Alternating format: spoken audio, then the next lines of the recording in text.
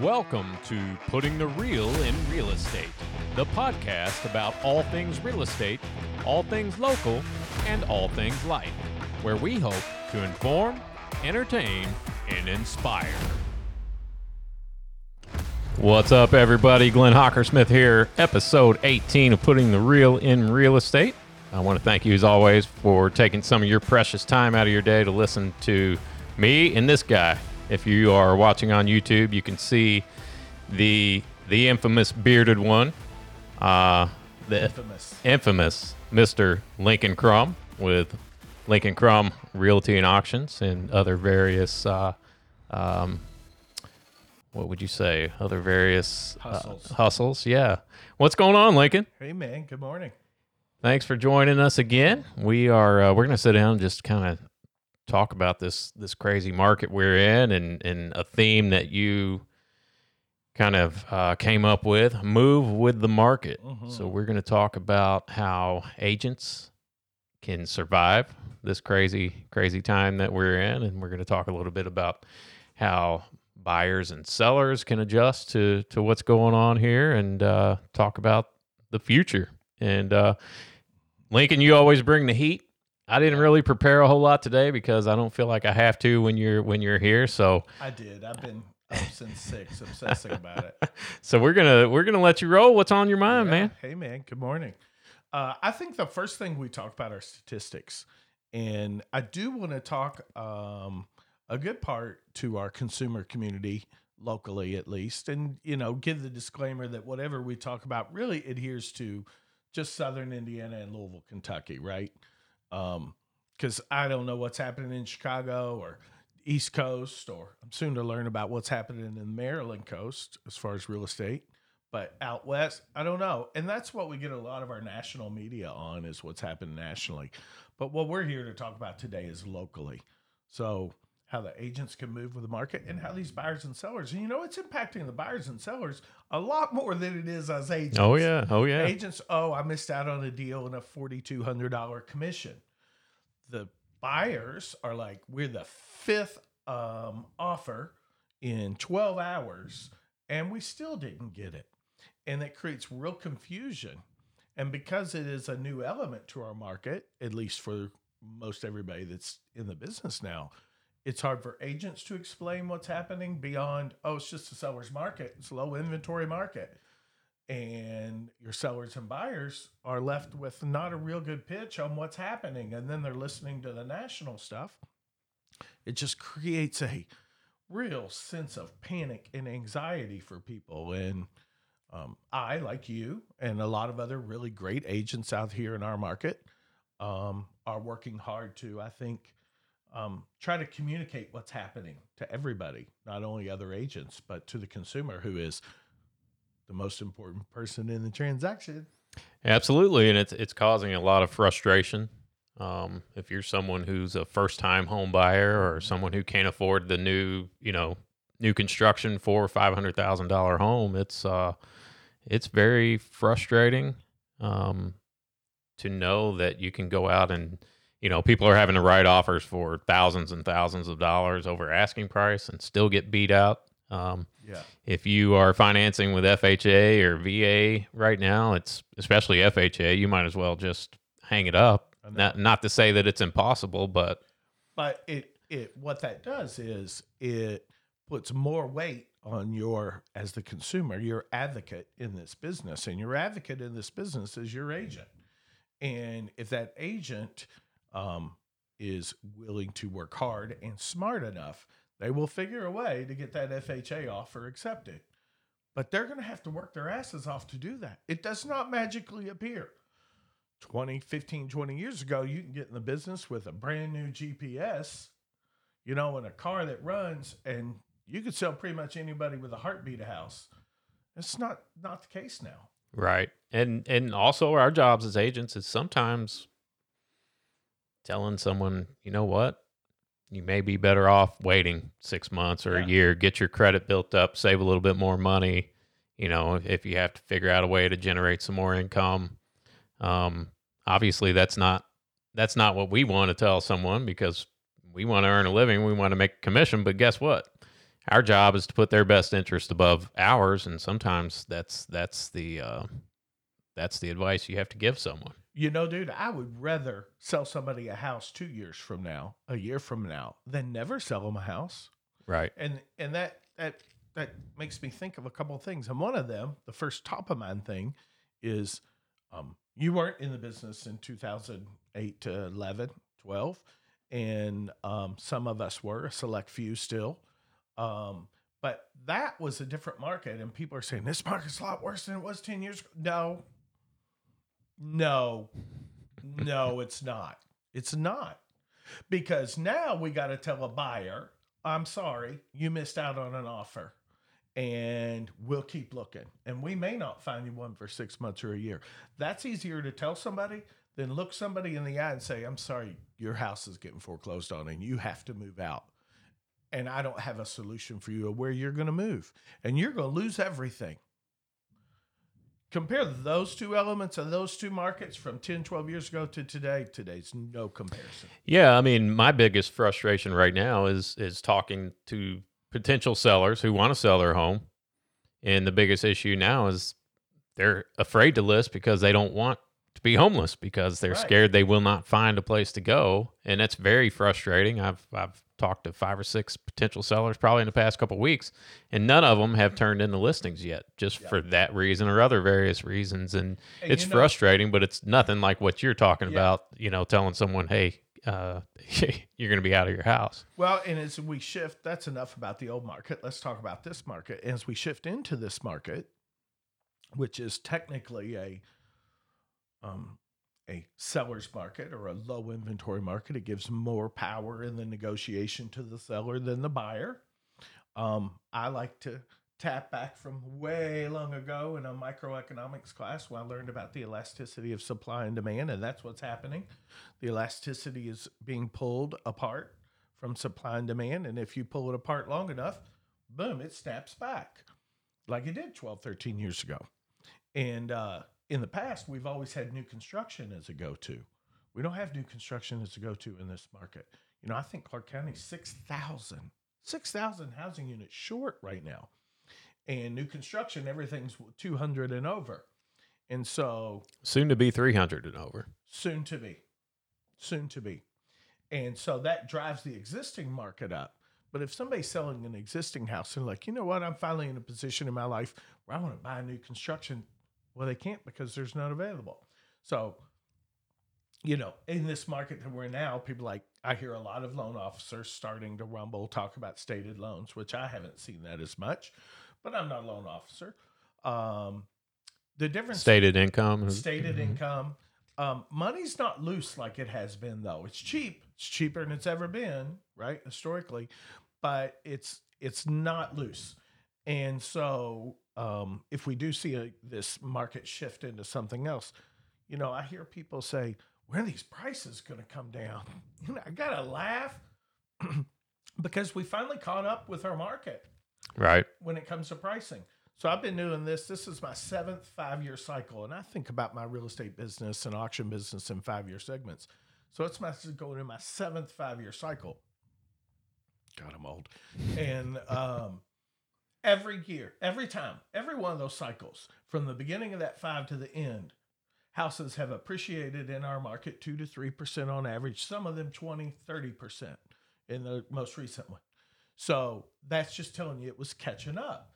And every one, our prices maintain. So from 08 to 13, 13 prices were coming back. We'd gone through, got most of the foreclosure inventory out in our local market and got it repurposed to either flips and rentals or upgraded homes for people. And every time, Glenn, the prices maintain. So to think that in the next 5 years, there's going to be a bubble and these prices are going to deflate, I personally, depends on inflation, but I really don't see that happening here. I don't either. And people ask me all the time, it just seems like a bubble. It's going to crash. I think I might wait until it crashes. And I tell them, listen, first of all, this is different than 08. 08 was driven by a lot of speculation. Mm-hmm. It was driven by a lot of not so smart lending that was going on. Mm-hmm. This is purely driven by A lot of preying by lenders on buyers. Right. Make no mistake. And I had a lot of friends that are in this business, Hmm. but a lot of predatory lending. And that's not the case now. Sure, sure. So we're looking at extremely high demand caused by low interest rates.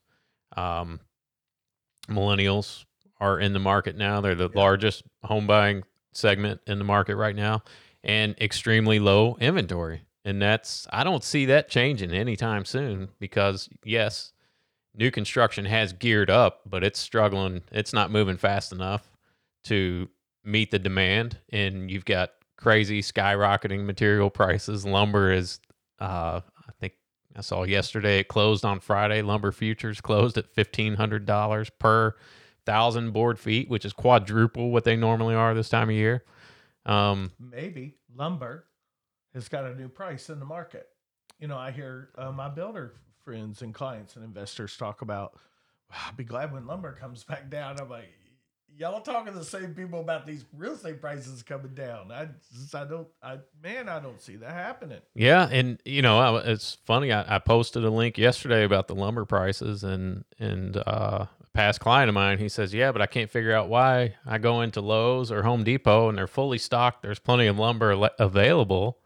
And I said, "Well, I think that's because the construction industry is driving that demand. Where maybe Joe Blow, who wants to build a new deck on his house, isn't." Yeah. Because he can't afford to right now. Yeah.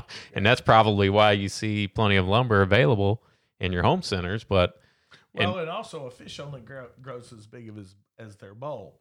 So if this person is only going in Home Depot, Lowe's, and Menards, they're not able to see the whole entire market. Sure. No, that's a good point. And that's a good point. Statistics. Let's talk about statistics. Where are we today versus 12 months ago? So 12 months ago, we were early May. 2020, we were deep into the early thralls of this crazy pandemic that we've all been living through, some living. How many homes did we have a year ago on the market? Do you know? Did you look that up? I don't know that number right off the top of my head. I think it was less than 900, but more than 800. So somewhere around 850. I know. So Indiana Association of Realtors put out a stat last week. Okay. And we are down, in March, we were down 57% of listing inventory from last year, which we were already low last year. We're currently at 288. Yeah. 288 active listings in SIRA, Southern Indiana Realtors Association. In Clark and Floyd County, which is the main meat of our business, 181 active listings as of this morning. In Louisville, Greater Louisville Association of Realtors, total 1,012 listings. Jefferson and Oldham County, we're at 697. So that's probably a 800,000 population. Yeah. Yeah. And we were scared when we only had 800. Let's call it a year ago, 900 listings, and today, 300 active listings in SIRA. So we're at a third. There's something happened in our local Southern Indiana Realtor Association membership, though, since the pandemic hit. What's that? Yeah, so it's grown. We went from just around 1,000 to 1,200? Under 850. Okay. And I haven't seen these numbers, but according to someone who's in the know, yeah. Shout out to our dear friend Todd Paxton. Mr. Paxton. Stats on the way here. He goes, "Hey, talk about this." And 1,100 realtors. And so we've grown 300 plus realtors, but our listing inventory is a third of what it was. So it goes to one listing for every 3 realtors. And why that happen, do you think? Well, people keep hearing about how great the market is, and the pandemic hit. People are looking for alternatives to their jobs. Hey, this is a great option for me. I can go sell real estate, make a ton of money. I can work from home. So they go and they get their real estate license. It's not very hard to get your real estate license. The test isn't easy. No, but it's $600 for the class and you're done. If you take it online, you can be done as quick as you want. Yeah. If you take it in person, it's a 3-month course usually. So it's not hard. The bar is pretty low. to get your real estate license. And the reason to choose is one, that it is low cost and low time entry, and the pandemic hit. And we're like, you know what? I lost my job. I've always wanted to sell houses. So the first person that, when somebody gets newly licensed, that they want to call and be so excited about, you know who that is? Let me guess. Their Does he own- have a go ahead. Their own realtor. Like, I'm going to get in the business. Aren't you excited for me? And I'm like, yeah, I'm excited, but man, how many of this do we need? Right. And, you know, a third of the people are getting in the business. A third Wait, are working. is that why you told me to get into commercial real estate when I came to you and told you I was getting into real estate? Yes, it is. 100%. Yes, it is. Sorry, go ahead. It is. What can I say? I'm here to protect my business. Right. My clients are my clients, right?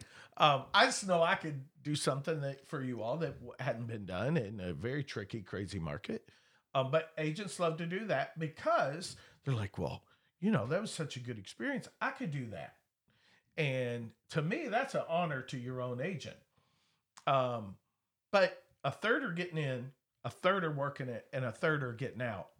And unfortunately, I'm closer to the end third than the beginning third. But you've got it in the middle, and that's what this surgence of new agents that will work themselves out, because what will happen is they'll spend more than they're going to make, because you have to do 3 transactions to really make it as you get started. You have to, or financially you won't make it, or someone will. You will supplement that, so you get part-time agents. But the market is tough. It's not an easy market to navigate with all these multiple offers and all this extra client communication. The way clients communicate with us is different than it's been. It's still as strong as it was 10 years ago, when if you know some information about my deal at 9:00 at night, I want you to call me. Right. You know, and we have to roll with that as agents, or we have to set parameters and expectations. Well, and just going back to the numbers, the agent numbers growing, but the listings decreasing. So I pulled this up this morning. I pulled up the top 1,000 realtors in CIRA ranking report. Well, only 684 of those 1,200 or whatever it is have actually closed a deal this year. And it's May. We're almost halfway through the year. Yeah. And most of those haven't closed many deals. It may be 1 or 2. Yeah. So that tells you right there where we're going. I can't imagine that some of these people who just got into the business thinking they're going to make a ton of money, and here they're sitting in May or June and they've closed 1 deal or no deals. I can't imagine how much longer they're going to be able to last. Yeah. Or, you know, I had my best year ever last year. Yeah. And I'm looking at my goals that I set for myself this year and looking at where I'm at. I'm like, whoa, I got a lot to do. Yeah. And you know, you got a market to deal with that. We can sit here and predict it and talk about it all we want, think we're local experts, but it's like a tornado sometimes. Yeah. You know, it bounces on us. Well, and another thing, I mean, a little secret, if you represent a builder right now, you're doing pretty good.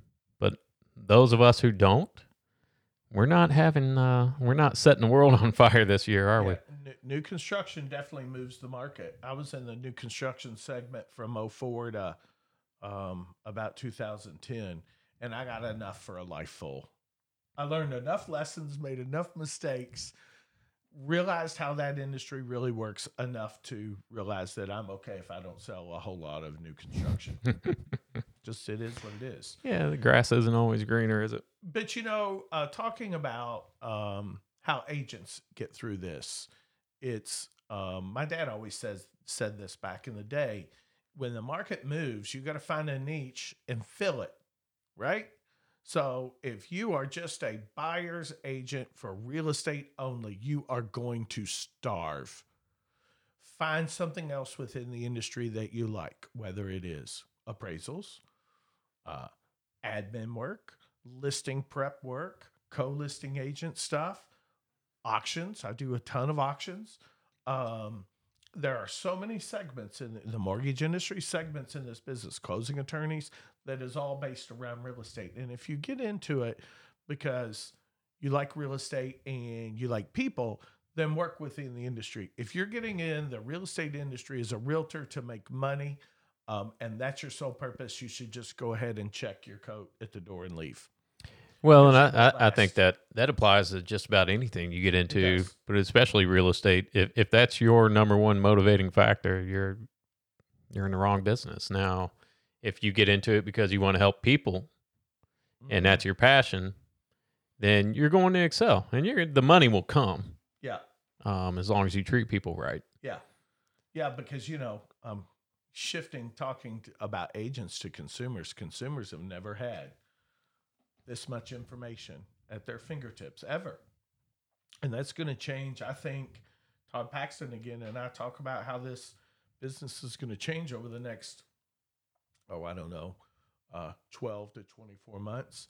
It's technology and compensation and valuation is probably going to change more in the next 24 months than it has the last 20 years.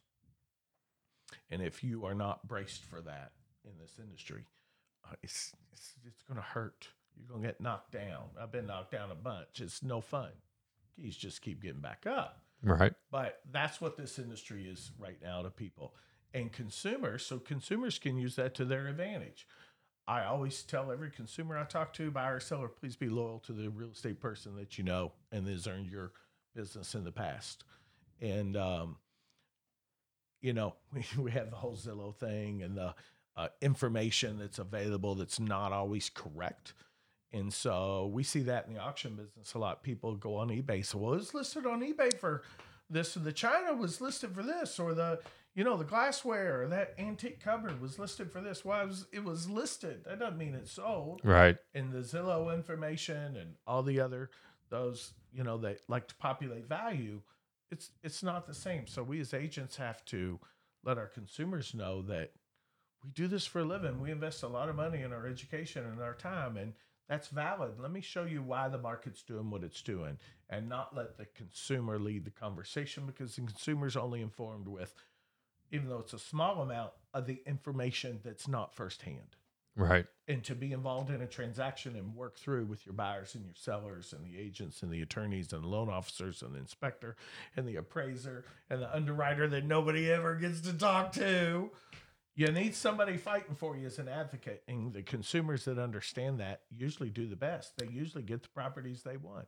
You do, and there's a perception out there right now, I think, that because of the market is the way it is, well, we don't really even need a realtor right now. We can just stick a sign in the yard, but really, I feel like our jobs have become even more important because it's not that simple. There's crazy stuff going on out there. Yeah, there is. People are squirrely. Buyers are squirrely. They're making high pressure decisions. Yeah. They're making quick decisions. Yeah. And then once all that fog settles and they realize what they've just done, they have second thoughts. And there are some agents out there who are telling buyers to waive inspections, waive appraisals. Don't worry about the inspection. Yeah. Until you have to. Exactly. And that makes it tough for consumers. It's not fair to the consumers for us not to have that conversation with them about the things that are really the most important. Right. And just kind of going back to that, you get people who are having regret. And so I don't think your average consumer, your average home seller knows how to work through something like that, how to work through that process. And I don't know if they understand what their rights are, what their obligations are, what the buyer's rights are, what the buyer's obligations are. Yeah, they have Google as their right, problem solver, kind of like WebMD. As we get older and you get frozen shoulder, it doesn't take long to be on WebMD and pretty much diagnose yourself with bone cancer. So all this information sometimes is not good if it's not directly related to the market and you have a firsthand experience, and it gets you in trouble. Absolutely. And the market it's so local as well. Yes, we are in an extreme seller's market here all over the country, really. But I listed a home over in Louisville back in November, thinking, hey, this thing's going to sell quick. My client thought, hey, this thing's going to sell quick. Now, it wasn't in exactly a desirable neighborhood. And we just closed on that thing last month. We had, just because it's the overall market is great as a seller's market doesn't mean your home in your particular neighborhood and your particular situation is going to be the same. Yeah. You know? So there's a lot of intricacies. It's not one rule that applies to everything. No, it does not. No, and to try to navigate through it and put all the pieces together, and still maintain a life of balance, both as the consumers and industry people, balance is the key for me. And I haven't had a whole lot of balance in the past because it's just go, go, go, sell, sell, sell, do all you can, take care of your clients. And at some point, this industry it'll give you some signs and make you slow your ass down, ready or not. And the auction business has done that to us. And that was the niche that I had filled. I'd always been the live cry auctioneer, 20, now 25, 30, 40, 50, 60, 70, 80, 90, 110, now 120. I knew he'd fit that in here somewhere. I have to, man. I'm an auctioneer. It's in my DNA. And we shifted that 5-6 years ago to be online. And that was the smartest auction decision I'd ever made. And I don't always love the auction business because of the daily grind of cleaning out people's basements that don't want to clean it out or their kids don't want to clean it out. And it's real simple to me. I tell them either you clean it out or you pay me to clean it out. We can figure that out for you. But I found a hole. I found an area that needed a filling, and that's what we're doing. 600 of them in the past 5 years. It's crazy. And that's what other agents need to do. And whether that's find somebody that does something in the business that's interesting to you, a commercial agent, an appraiser, and learn about their part of it. And that's just like tools, right? Every farmers have the best tools, and those that take care of their tools usually have the highest yield, which creates the highest profit. And if they know how to use their tools, and to think that you don't need tools in this industry is a mistake. So learn how auctions work. Learn how appraisals work. Learn how all those the home inspection stuff. Shadow a home inspector for one inspection and just watch. They'd love to talk to you about what they do. And the more you can do that, the niches that you need to fill will be filled. It will happen. But you have to be real attentive towards that happening. I wanted to ask you about trends. What do you think is going to happen in trends in both new construction and, we have this whole new segment of flippers that are just change the market so much. It's interesting because I feel like, once again, going back to COVID, and I hate harping on this. I think we're all tired of even hearing that word, but it's real. So I feel like trends collided. So we were going towards smaller homes. The millennials are the biggest sector of the market. They don't want the large McMansion, I don't blame them. Simplicity. So we were going in that direction. Then COVID hits, and everybody's stuck in their house. Like me, I'm stuck here was stuck here with my wife and the 5 kids, and trying to, work from home, and everybody's getting on each other's nerves. And now all of a sudden people want to spread out again. Yep. So they're looking for that house with more space. They're looking for the house with flex space, maybe an office or 2 offices, and more outdoor space. So that trend, I feel like, has shifted all of a sudden. So it's interesting to see and think about, is that going to continue? Or once we kind of get through this, are we going to shift back to going towards the, smaller, less materialistic thinking? I think it's very cyclical. I think the new construction industry is more predictable than the real estate industry with existing homes and locations and pricing. Man, you described I'm obsessed lately with the barndominium, barndo concept, and working with a couple folks on trying to bring the first one to the market. It reminds me of Dick Inman, who did the first group of patio homes over on Middle Road and Allison Lane at Middle Road Schoolhouse. And Dick Inman was a legendary person in our community. I loved him dearly. He was kind of a mentor to me. I lucky enough to have lunch with him every now and then as a new agent, and I learned and sold several of his patio homes, and they were the ones with the brick wall all the way around them. Mm-hmm. And older folks, my grandfather, but he grew up on a farm and lived on a farm. He like, I wouldn't live in a prison house, but there are folks that really wanted that security, and it really took off. And Dick caught a lot of hell early on for not. He was being too progressive, right? Mm-hmm. He was a very progressive builder, and even though he really built a very standard 3-bed 2-bath box, that's all he built, 3-bed 1-bath. But he made them creative, and Jane, his wife, did too. I'm a big fan of them, and they're long gone, but they were super progressive in the style part of it, and that's what's going to happen in the new construction. You see all the craftsman inventory that's being built. It's no different than 100 years ago. Arts and crafts movement was 1890 to 1940. The homes, the new trendy ones that we're seeing, are exactly the Sears and Roebuck type homes that we had 100 years ago. That's easy to predict. It's easy for that cycle. The barndos are probably the same way. We've lived in barns. We were living in barns before we were living in houses as humans. And the flex space that you talk about, I think is really important. And the aesthetic and the style of the simplicity of a 40 by 60 building, but you open it up and there's multiple living spaces and multiple zones, area to where if you do have a kid that comes back home, you can have an apartment within stuff like that. I think it moves with our lifestyle, and I like it. I like thinking about things like that. And I'm not in the new construction business per se, but I sure like watching the industry just a little bit on the outside of it. And I think that's sometimes where you're a little more clear than if you're in it, working it every day. And that's the other beauty of having a couple different specialties is you don't get bored, right? If something shifts in one part of the segment of the market, then you have something else that you can ramp up. My 40s was, I couldn't get that right. I couldn't get how to flow with the market correct. And you can't without focus. Definitely can't do it without drive. And now I think the key is balance. And that's the market itself too. And agents will learn this. Our agent inventory will go up and down. The key though is for us to support each other and have an organization that looks out for us.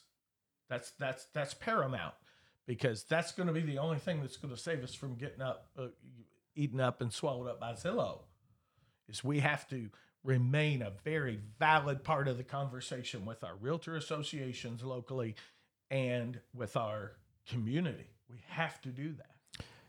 Let me ask you about that. You mentioned Zillow, and I've probably mentioned Zillow on every single podcast I've done, but when this announcement came out that they bought Showing Time, everyone's freaking out. Oh my gosh, we got Zillow's is taking over. How do we stop this? Yes, and that's correct. What I figured out, all of a sudden it just hit me. I was like, all these people are wasting so much time and energy worried about what Zillow's going to do. And it just hit me. I was like, stop worrying about what Zillow's going to do. Worry about what you're going to do. How are you going to set yourself apart? Because guess what? We have Amazon, right? Amazon's one of the biggest companies in the world now. But guess what? There are still stores in our community. Yeah. There are still places where you can go and buy goods and touch them and feel them. And a lot of, yes, there are. And there always will be. Yeah. There's going to be a lot less. It's going to be tougher. You're going to have to stand out. Or you're going to find small business owners like my daughter. Shout out to Lindsay Gallion, who makes these awesome tumblers. She rolls with the market. There you go. Sets up at shows, has the human element, but also is very based on selling. Right. And selling direct from her place. And that's what we're seeing. And like you said, find your niche. I mean, so the whole time they're worried about Zillow, and they're worried about the bubble bursting, and they're worried about the stated income loans, and they're worried about everything. What's the common thread in that? They're worried about shit that doesn't impact them, that they have no impact on the daily basis. And they have no control over it. And zero. Big goose egg control. Right? And that train's left the station. You're not going to stop that thing. Yeah. It's going to be what it's going to be. The only thing you can worry about is, okay, so if Zillow is this big bad thing, let's think about what makes it a bad thing and what makes me a good thing. And as an alternative, and let me focus on that and figure out how to convey that to my clients. So use the same energy that you're using to worry about what Zillow and all these out of your own control entities are going to do, and get really zoned in on yourself. Right. Mind your own business. And I think that's a key in real estate, just overall in real estate. I mean, I think the hardest thing as realtors, that it's the hardest thing to keep from doing is looking at what so-and-so is doing. Oh my gosh, he sold this much. Yeah. I've only sold this much, and they've done this, and they're doing that. It reminds me a lot of high school at JHS. Yeah, and it's a big thing in real estate. Well, and I'm guilty of it too. Yeah, we talked about that a little bit earlier. Until you figure out that of all the realtors, the only people that really give up shit about realtors are other realtors. Right. Our consumers don't care. They don't. And I learned that the hard way through local politics. I thought everybody wanted to be involved, and everybody's the only people that care are that 5% that are out there doing the grind every day. And that's taxing. So worrying about all of that stuff will get you absolutely nowhere. And the whole time that you're doing that, you're going to have somebody else over here finding a niche and filling it. Right. One that you could have done, you know? And that... we'll get through it. That's the beauty. None of this is permanent. It's all cyclical. It always changes. But everybody likes to predict what the change is going to be. And they spend more time predicting what the change is going to be when they could be spending the time being a part of that change. Right? Right. That's paramount, I think, for people. What do you think trend-wise is going to happen in our industry as realtors, as far as them building their brand and staying front of mind? You know, that's kind of important to me to stay top of mind to people. I think. How are we doing it? Are we doing any different today than we were a year or even 10 years ago whenever you got in? What are we doing different? Well, and we've talked about this before, the whole social media thing. I feel like social media and real estate go hand in hand now. You can't be in the business, I don't feel like, unless you're just. Are you on TikTok yet? I have a TikTok account. All right. I have never ever posted a video, and I don't know if I ever will, to be honest with I've you. only got like 20,000 views and a couple hundred followers, but I'm telling you, dude, I'm looking you in the eye and telling you how awesome it is. I'm a big fan. I love me some TikTok. I believe you. Well, and we talked about niches, right? Right. If that's your niche or niche, however you want to say it, then great. But it's all about the video. It's all about staying front of mind with people. It's about video. And I said that last time we met, and I said it 20 years ago. I said it 10 years ago. I really mean it. TikTok's just one simple platform that allows that. But like, I went back, I trolled through your last year of posts on Facebook. And you were fantastic about the content that you created because it was informative, really, for the consumer more than anybody. That was impressive, not bragging to the other agents. But you had some creative video that wasn't fancy, wasn't overproduced. Let me tell you, to produce video today versus 10 years ago, it was really difficult. It was really difficult then compared to today. And you had that content in there. I think we're going to see more of that because it allows these Marco Polo. Are you Marco Polo? Do you use Marco Polo? No. It's a lot of these new agents are using Marco Polo. One of the top oldest agents uses it like crazy. And he's like, man, I communicate with agents all the time on Marco Polo. And so I've started doing that. And it gives you a video recount. It also gives you a chance to look somebody and have rapport with them more than a text. And things like that are going to be what we as agents need to do to stay relevant. So TikTok's the extreme, of course. Speaking of staying relevant, I've never even heard of Marco Polo until today. So that's something I've got to look into. Yeah, well, I will send you. The old man's educating me. Yeah, that's right. OG. Yeah, old grandpa. But that's okay. I like to stay on the front of stuff. That's why I always like to ask agents, what are you doing? What do you think is going to change? Well, and going back to video, and everybody, I mean, you hear it over and over and over, video. And a lot of people are out there doing it, but the hardest part is consistency, right?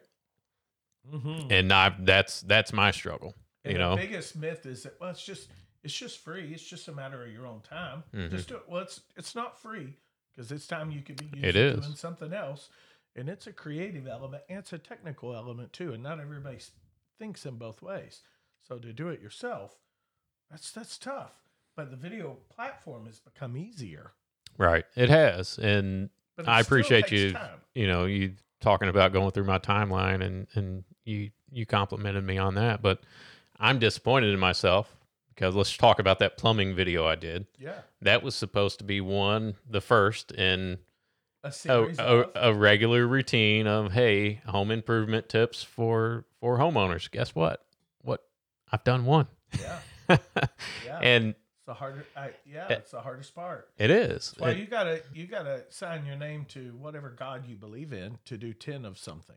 Right. So we started out our Lincoln Clark County back in 13 that had me and Kyle that filmed and edited all those. We started thinking we would do 10, and we were somewhere in the 70s area. So what you do is you just find your groove with it. And the video content's timeless. And you look about like you did when you were back in high school. So you're good for another 20 years. As long as you keep dyeing your hair and keeping your beard A shaved. few less hairs and a few more grays. Yeah. Right. A few more wrinkles. It keeps you, you got to commit to doing those 10. And just like you got to commit, you got to look at it the same way as I'm going to show property. But when it doesn't create the income directly back to you, it's a very long-term investment. When it doesn't create that income immediately like a closing does, you're going to shift from doing the video to that. I've always tried to not do that. Since I picked up the video camera the first time in 2009, I've always tried to create video content that people want to watch, and it's timeless and it's informative, because I know that will last a lot longer than when I'll be here. Yeah. This logo hopefully will be here longer and I'll be here. Absolutely. It'll be, I mean, you put something out there on the internet, it's there forever. Yeah. Oh, I do love when I have conversations with younger people. You're like, I just delete it. No, the ones and zeros don't let you just delete it. Right. Right. And so, we've talked about consistency, and that's, once again, that's, apply that to everything in life. I mean, if you have to be consistent at everything that you do to be successful. Yes. And we talked about earlier before we started this, authenticity. Oh yeah, man. And if you're consistently inauthentic, you're going to be consistently not trusted. Right. Right? Because we can judge a person quicker now than we ever have. So I always say, be the same person, on your video, same person at home, and the same person at the grocery store. And as long as you do that and you're consistent with that, your brand will remain that. But if you try to be something other than who you are, you will become a caricature of yourself. Yeah, and to an extent, I think we all, to an extent, if we're going to put something out to the public, obviously we're not going to expose everything. We're not going to talk the same way that we might talk in our home with our wife or with our. No, totally. But as authentic as possible. Just be yourself. Yeah, be yourself. Just be yourself. I can't tell you how many times I run into a realtor, and you've only seen their pictures.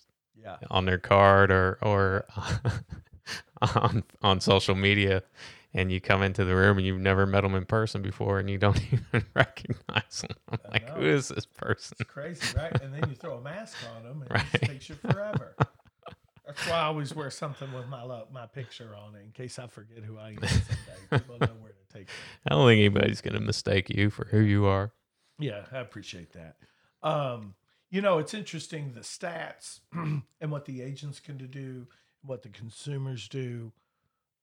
What are you going to do? What's this next 12 months look like for you and your business? And I don't know, what's Glenn got? What you got, Daddy? So you're asking me personally? Yeah, I was just talking about that with my wife last night, and I guess what I've struggled with this year is schedule. Yeah. Just keeping a schedule, keeping that that mindset, that work mindset, and keeping, everyone talks about time blocking. Everybody talks about it. Not many people do it.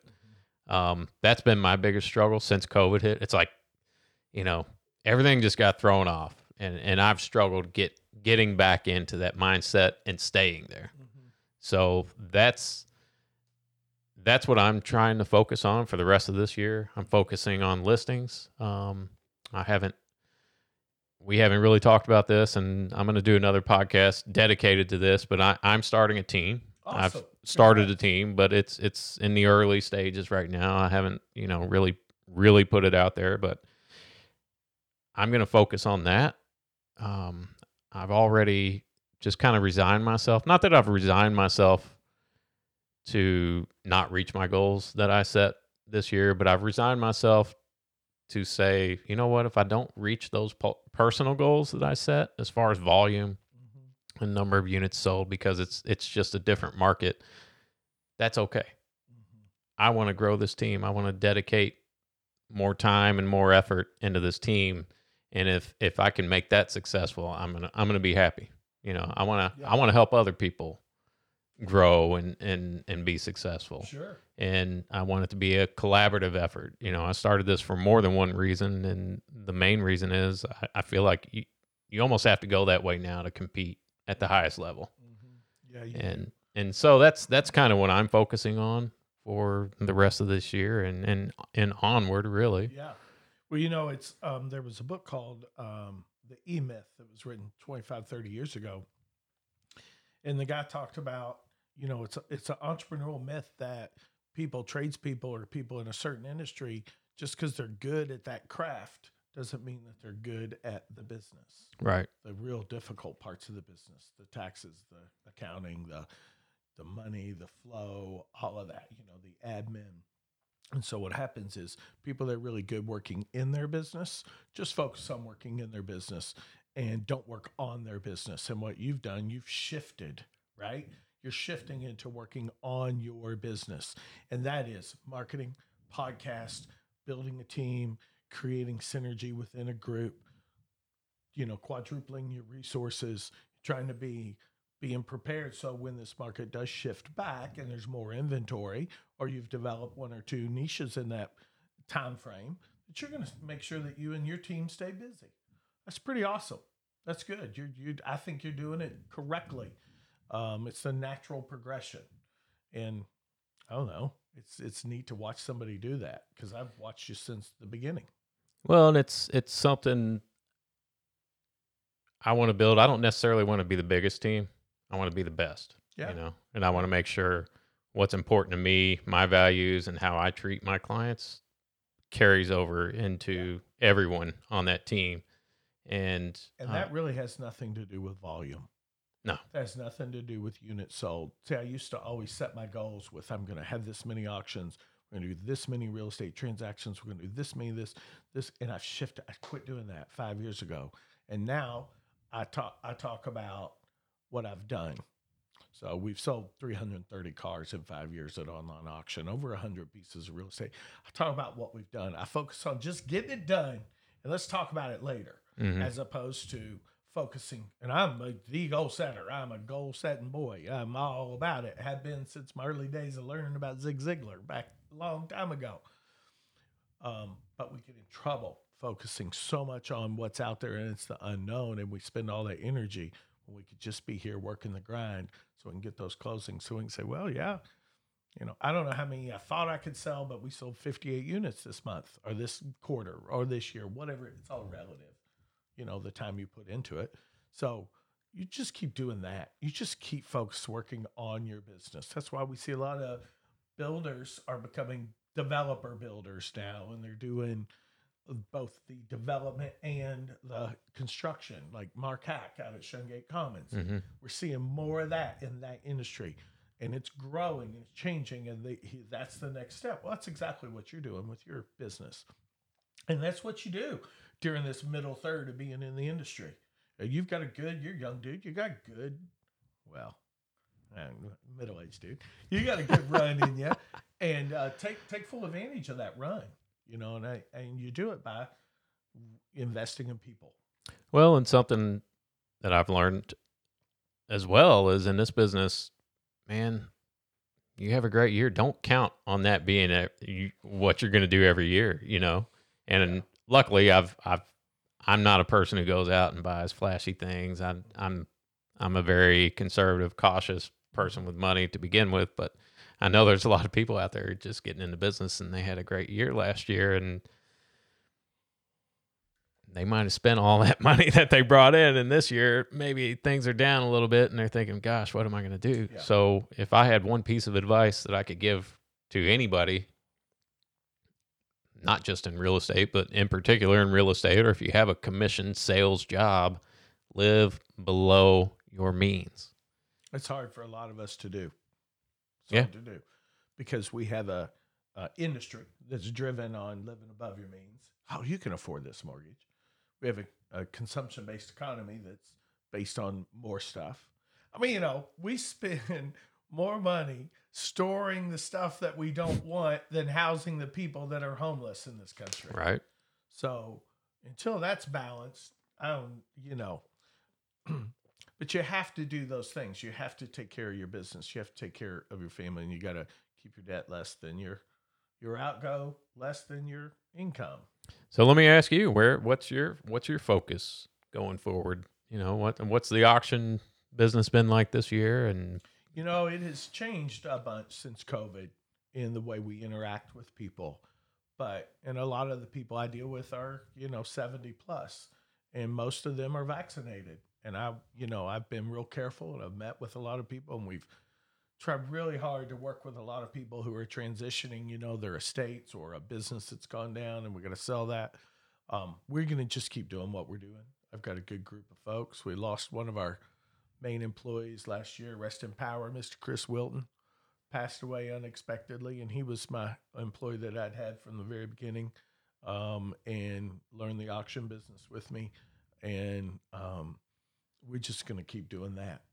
I I would love to do more video and more podcasting and things, but I've got a project in Maryland that I'm working on, and I've got a daughter and grandson there, and my two kids here, my three grandkids.